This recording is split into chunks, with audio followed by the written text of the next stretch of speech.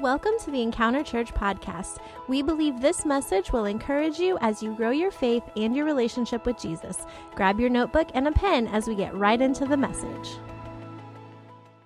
All right, hey, this morning, guys, I am super excited. First off, I want to welcome not only those that are watching online this morning, but I also want to welcome our Warrensburg location. Come on, can we give it up for Warrensburg this morning? Yeah!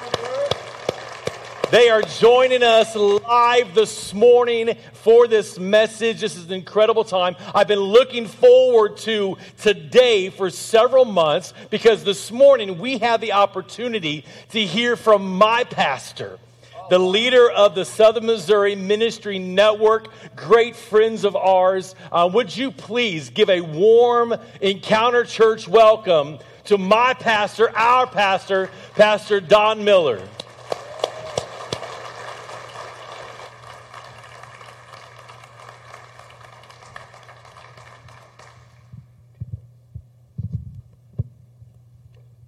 Thank you.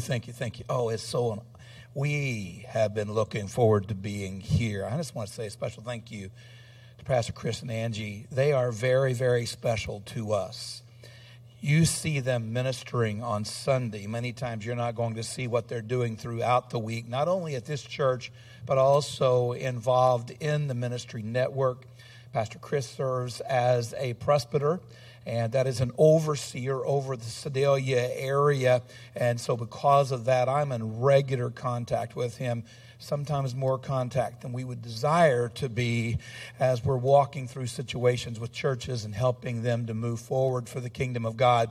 He is a great leader. I love having him in the room because he doesn't just speak to this, but when we meet as a full presbytery, he is there and speaks into things as we're moving things forward. Angie, of course, his precious wife, and she walks alongside Vicky. Vicky has a ministry called Refresh. I don't even have time to hit all that today, but it's to pastors, to ministers' wives, those who are male ministers. They have wives, to their wives, and also to credentialed women. And Angie is just a right hand, and I appreciate them so much.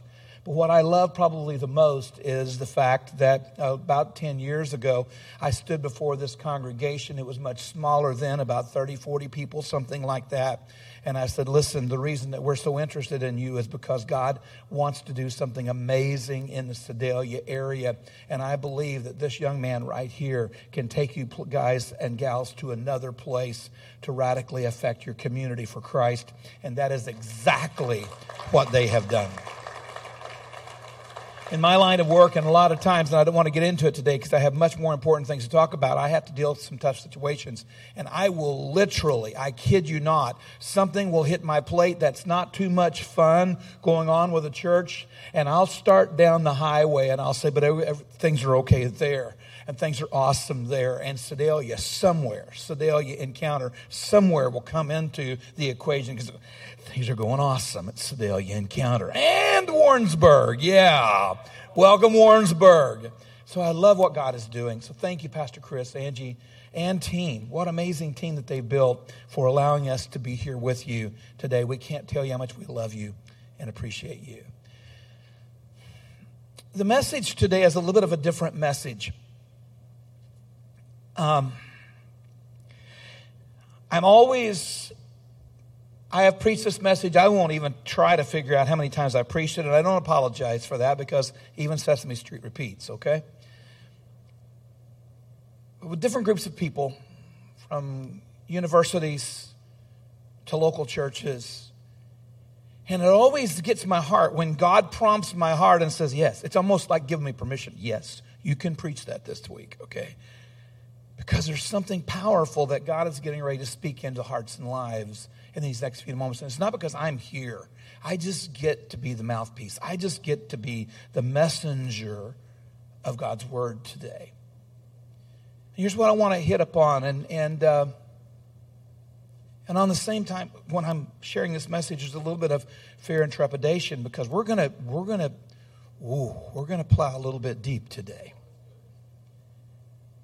And I know that what's going to happen in this room today is there's going to be some scabs ripped off of some people.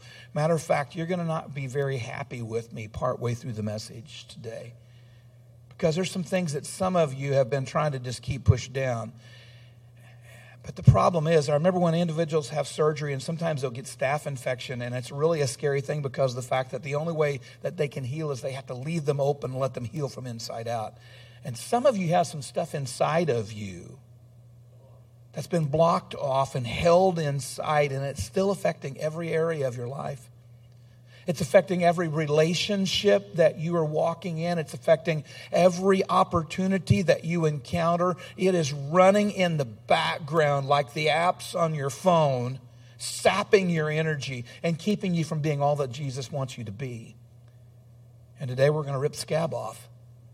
We're going to give God an opportunity to deal very specifically with you. Now, I understand, here's the deal. The message, not everybody is going through that. I understand that. Well, take it for a friend, okay? But the message something of this message today will impact everybody's life because the Word of God is real. It's live. It comes right down to our hearts. But there is a group of individuals in this service this morning that God intended for me to be here today on July 16. Is that right? 16? July 16, 2023. In this service to speak to you. Are you ready for God to speak to you? And will you receive what He has to say? We're going to start off with Scripture today. Finally, John chapter 19, verse 16 and following. Finally, Pilate handed Him over to them to be crucified. So the soldiers took charge of Jesus. Carrying His own cross, He went out to the place of the skull, which in Aramaic is called Golgotha. Here they crucified Him. And with Him 2 others, one on each side, and Jesus in the middle. Jumping down to verse 23. When the soldiers crucified Jesus, they took His clothes. Often when we reflect on the scene of the cross, we're reminded of the sacrifice that Jesus, our Lord, made for us. There is a passage that we often use when we're taking the Lord's Supper or communion, and it's Paul speaking to the church of Corinth, and he says, as often as you eat this bread and drink of this cup, you do so in remembrance of Him. We are reminded, it says, until He returns. We are reminded every time that we take of communion, we're reminded of His death. We are reminded of what Jesus went through for us. You see, here's the thing why the cross was so important. When we think on the cross, we're reminded of the fact that God's holiness demanded justice. Now understand this. I've got a brother-in-law. I love him. His children are grown now. But he wanted to make sure if he was getting on to his kids, you know how you'll give your kids one more chance to get it straightened out? Well, he was afraid that they might forget that he had told them they had one more chance. So he said, if you do that 2 more times. He wanted to give some latitude there. But God couldn't do that. God's holiness demanded justice. Because we had sinned, there had to be penalty. And the problem with that is the only justice for us was the death penalty. Oh, that's for somebody. No. It doesn't matter how small, you know how bad they are. I'm not near as bad as they. It doesn't matter. Whatever sin that you have committed, it is as if you have violated the entire law. You are guilty, and you have one penalty that will suffice, and that is the death penalty. But we don't stop there. Jesus took our place. He who knew no sin became sin for us so that we could be made the righteousness of God. He took our sin for us. Now, He took our guilt. You know, we have a unique thing in our court system today, and that is that someone can be brought, they can be charged, they can come before a judge, they can be convicted of a crime, but the judge looks at them and says, you know what? This is the first time that you've gotten really serious trouble. You seem to be a pretty good guy or gal. I'll tell you what, here's what we're going to do. You're still guilty, but I'm going to put you on parole or probation. I'm going to put you on probation. And here's the deal. I'm going to not put you in jail, but you're still guilty. But I'm not going to put you in jail, and we're going to watch you for the next 3 years, however long. And as long as you don't do anything else wrong, you're not going to have to go to jail. But you're still guilty. And so if you do anything else, we're throwing you in the slammer. Or they're in prison. They've been sentenced to 10 years. And after 5 or 6, the judge says, here's the deal. You've been pretty good there. You're doing what you're supposed to do. Besides that, our prison system is getting really crowded. So because of that, I'm going to put you on parole. Now, you're still guilty. But I'm going to put you on parole. In other words, I am going to allow you to be out of prison, not serving the term that you should be serving. Even though you're still guilty, I'm going to put you on parole. But I am so glad that through Jesus Christ, when God the Father looked down upon us and we were standing before Him for judgment, that when He dropped the gavel, He didn't say, I'm putting you on probation and you're still guilty. He didn't say, I'm putting you on parole. He dropped the gavel and said, not guilty. Sin gone. Penalty gone. No, none of this, but let's just see how you do. Because of Jesus, we were declared not guilty. He took our penalty. He took our curse. Scripture says, cursed is everyone who hangs on a tree. And in the Bible, there are a number of verses that talk about blessing and cursing. I'm not talking about foul words. I'm talking about curses being offered. And the Word of God said someone who hangs on a tree is going to be cursed. And so He took our curse. In the Old Testament, when you look at the festivals and the activities, the holidays, the celebrations of the Jewish people, that God was using them as an example. In reality, every one of those holidays had something that God was trying to teach not only them, but us. There's one particular very unique holiday. It was known as the Day of Atonement. And on the Day of Atonement, the high priest would bring 2 goats before him.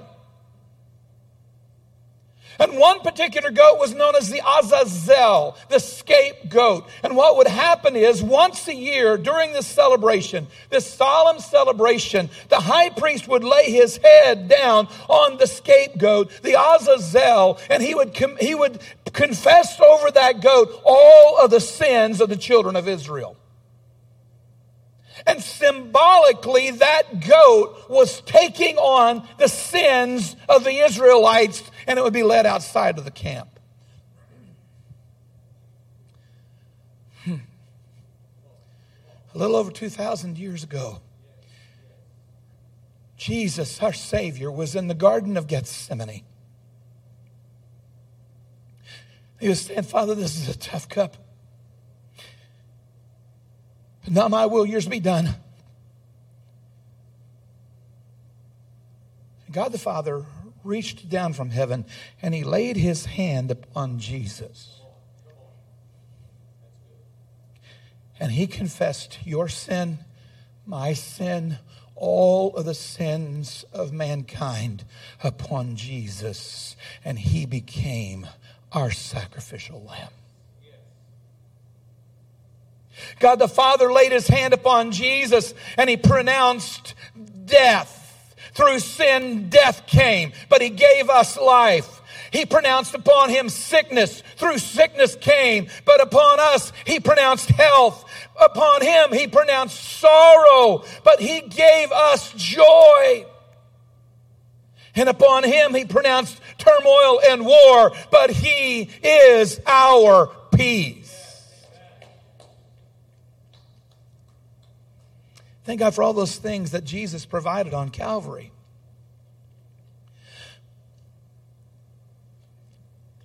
But some time ago, I found something, a number of years ago, I found something that Jesus bore on the cross for us I didn't even realize. I had no concept. I had never thought about this. This revelation was brought to me by my wife, which should be no surprise to anyone. We were talking about individuals who who had been abused, particularly as children, often carrying a lot of guilt. In particular, we were ministering to a young lady by the name of Rondi. Rondi gives me permission to use her name. On an Easter Sunday morning, Rondi walked into Ashgrove Assembly. We had the privilege of pastoring that church for 25 years. Left that church to become the superintendent. And we were there, and one Sunday, Rondi walks in. I don't remember ever meeting Rondi before this moment. At the altar call, she came forward and accepted the Lord as her Lord and Savior. It was a little while later that we found out the reason that Rondi had come that Sunday was because of the fact that she had a sister about 6 months before that had committed suicide. And right before she committed suicide, she had started attending Assemblies of God Church. And so Rondi was kind of just checking things out. But she got there and the presence of God came upon her. But for the next number of years, we ministered to Rondi because she came and she spoke with us, and we discovered as she began to share, and there were things that began to come to her mind that were come back to her remembrance. And here was the deal. As God began to bring healing to Rondi, here's what we discovered. That Rondi, from the time as far back as she could remember as a child, we're talking 3, 4 years old, as long as she could remember, from the time that she could had remembrance until she left home, she was regularly, consistently, physically, emotionally, and sexually abused. I cannot even tell you some of the stories that Rondi shared with us. How that she was regularly abused, not only by her own family, but by others. And it just stinks. It's awful. And one particular story that just overwhelmed me, though, was when Rondi shared with me one day, and she said, I remember one of those times, she was probably about 4 years old, and she said, I was trying to be undesirable, so she would literally not bathe, just so that she could try to somehow make herself undesirable, so these things wouldn't happen to her. And she said, I had gone and hid in a closet because I sensed it. Something was getting ready to happen. Something bad was getting ready to happen. And she said, I was hiding in a closet, and she said, now as I remember back to that moment, I realized that while I was in that closet, there was a man in a white robe holding me.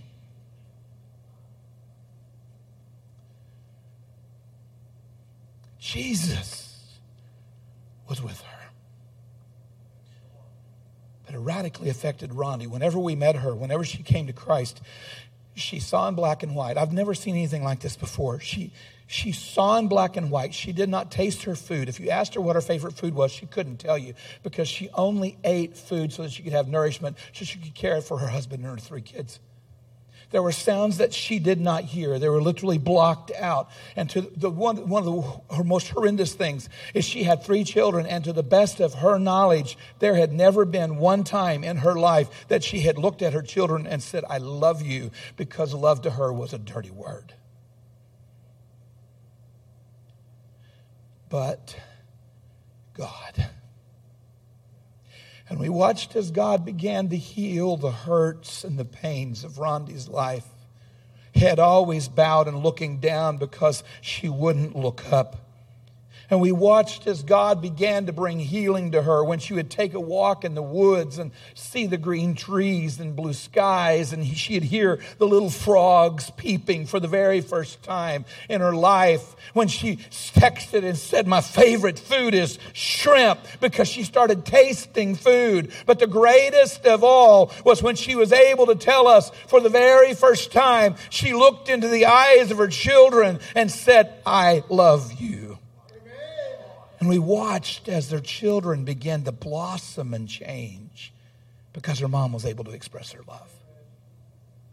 So it was while I was walking through that, ministering to Rondi and to others who had suffered similar things, that one day I was just so frustrated. And I said to Vicki, I don't understand.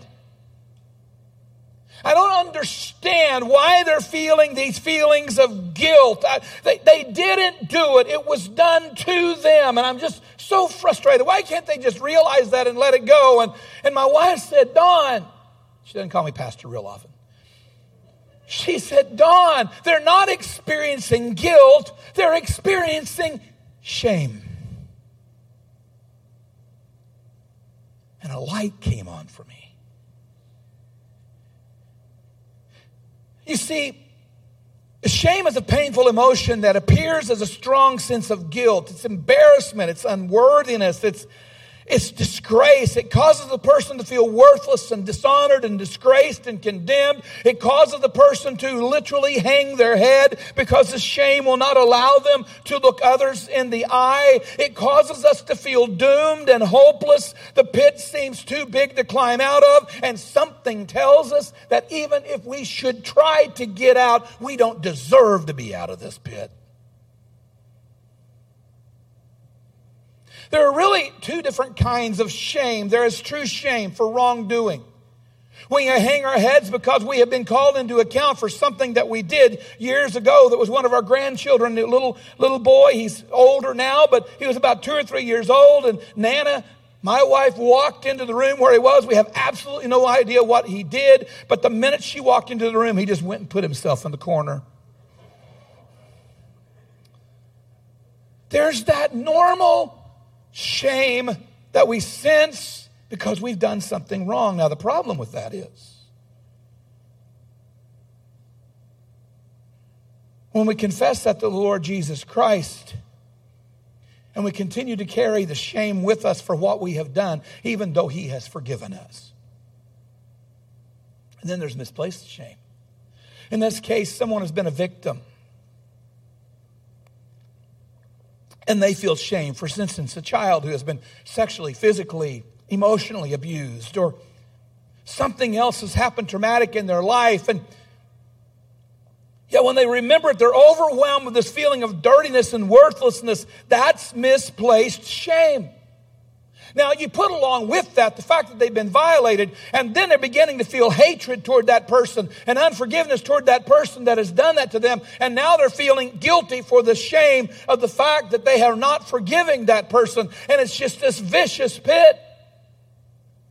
Yes, they must forgive, but forgiveness is both a decision and a process. And sometimes the shame blocks them from even starting the process. Because you see, the only way out of that is when we come to a point where we choose to forgive. You see, forgiveness is a choice, not a feeling. One of the things that people struggle with, sometimes the reason people have real troubles with forgiving is a couple of reasons. Number one, they think, well, if I forgive them, that means what they did wasn't wrong. Wrong answer. To forgive them does not mean that what they did was wrong. It means that you are no longer holding yourself responsible to see that they pay for what they did. I am releasing you. You do not owe me anything. I am not going to hold you accountable that somehow you have to repay me for what you did to me. I forgive you. But it's something else. Some people struggle with the fact, well, if I forgive them, then I have to trust them. No, you do not. Trust and forgiveness are two different things. If I laid my billfold right here and you took $100 out of my billfold, I will, with the Lord's help, I will forgive you, but I will make sure my billfold is nowhere around you anytime that I can. Until you have earned my trust. Forgiveness is granted, trust is earned. So Rhonda was going to need to walk through. We need to walk through. In order to be able to get rid of the shame, we have to sometimes forgive those who have wronged us. I have wonderful news for you today. Jesus took our shame, both our true shame for wrongdoing and the misplaced shame that we feel. He took our shame to the cross. When we think of the cross, there's a number of things we think about. We think about the words of Jesus as he was hanging on the cross, and he said, "It is finished." In the Greek, it is actually one word. It is tetelestai. And when Jesus said that, he wasn't saying, "I'm done. I didn't expect it to turn out this way. Wow, that didn't work out very good." No, when he said, "It is finished," if you look back in Jesus' days, there were times that there would be, you would have to pay taxes, and there would actually be a tax receipt. And written across the tax receipt would be the Greek word tetelestai, and it meant paid in full. As long as that showed paid in full, there was no more debt. When Jesus declared, "It is finished" on the cross, he was not saying, "I'm done for." He is saying, salvation's plan is done. It is paid in full. No need for anybody else to have to pay for their sins anytime now forever. It is finished. The tearing of the veil of the temple from top to bottom, until that temple veil was torn, only the high priest once a year could walk into the Holy of Holies. But when Jesus died, the Father saw and received his sacrifice, and he reached down from heaven and he ripped the veil from top to bottom, and he said, "Y'all come on in. Here's the welcome mat of Jesus' blood." That's why when we walked in here today and we began to worship, that we could experience the presence of God, because Jesus has made a way for us to come right into the very presence of God. Not just when we get to heaven, today. My God, why hast thou forsaken me? Jesus experienced the worst part of hell. The worst part of hell will not be the heat, the flames, nor the darkness. The worst part of hell will be the sensation of the absence of the presence of God. Even the most rank heathen today does not realize that around them the presence of God is there. And they are sensing it whether they accept it or not. But when we get to hell, it is not that God is not there where he knows what's going on, but he withdraws from those in hell the sensation of the absence. He puts upon them the sensation of the absence of the presence of God. Jesus experienced that for us. But I'd never noticed this. And I finally fully grasped this one important fact. When the soldiers crucified Jesus, they took his clothes, dividing them into 4 shares, one for each of them, with the undergarment remaining. This garment was seamless, woven in one piece from top to bottom. This leaves very little to the imagination. The soldiers cast lots for his clothes. They divided his clothes, and there was this one special undergarment woven, one piece. Hey, let's not tear it. Tell you what, let's do. Let's gamble for it, and we'll decide who gets this. But they took his clothes, all of his clothes, even his undergarments. I never really got that, the full purpose of that, until at this moment when this epiphany came to me. I realized Jesus hung on the cross in total humiliation and shame.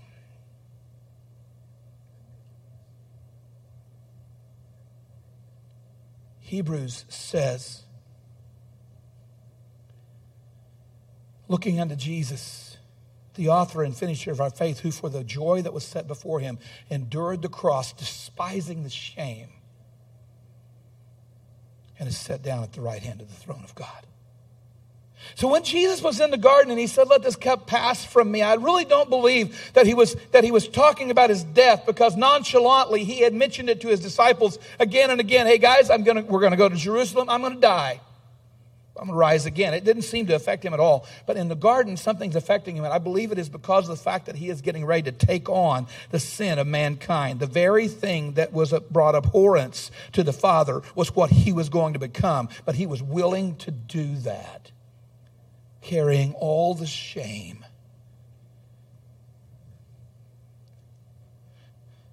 So that we wouldn't have to. Notice this. He took our shame.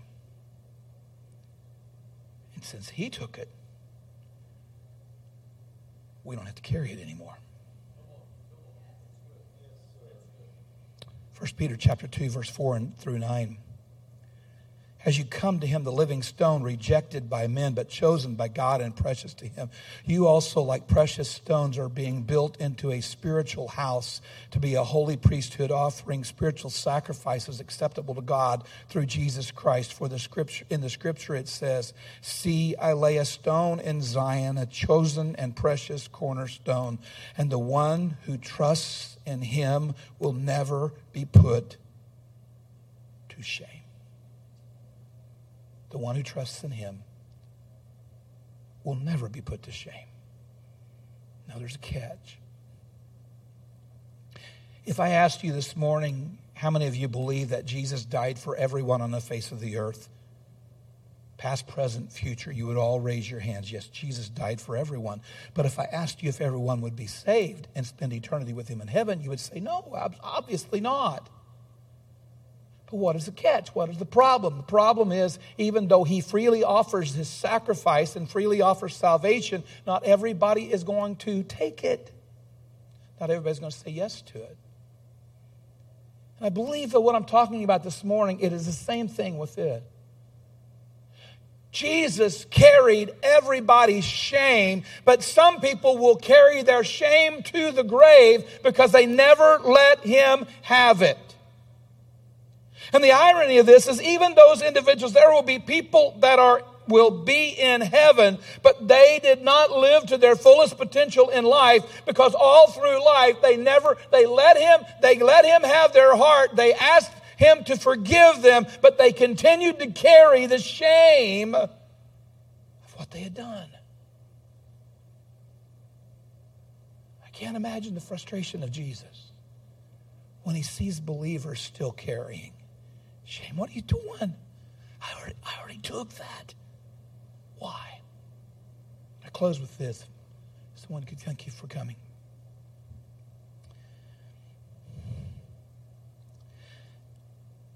If I had a beautiful vase here today,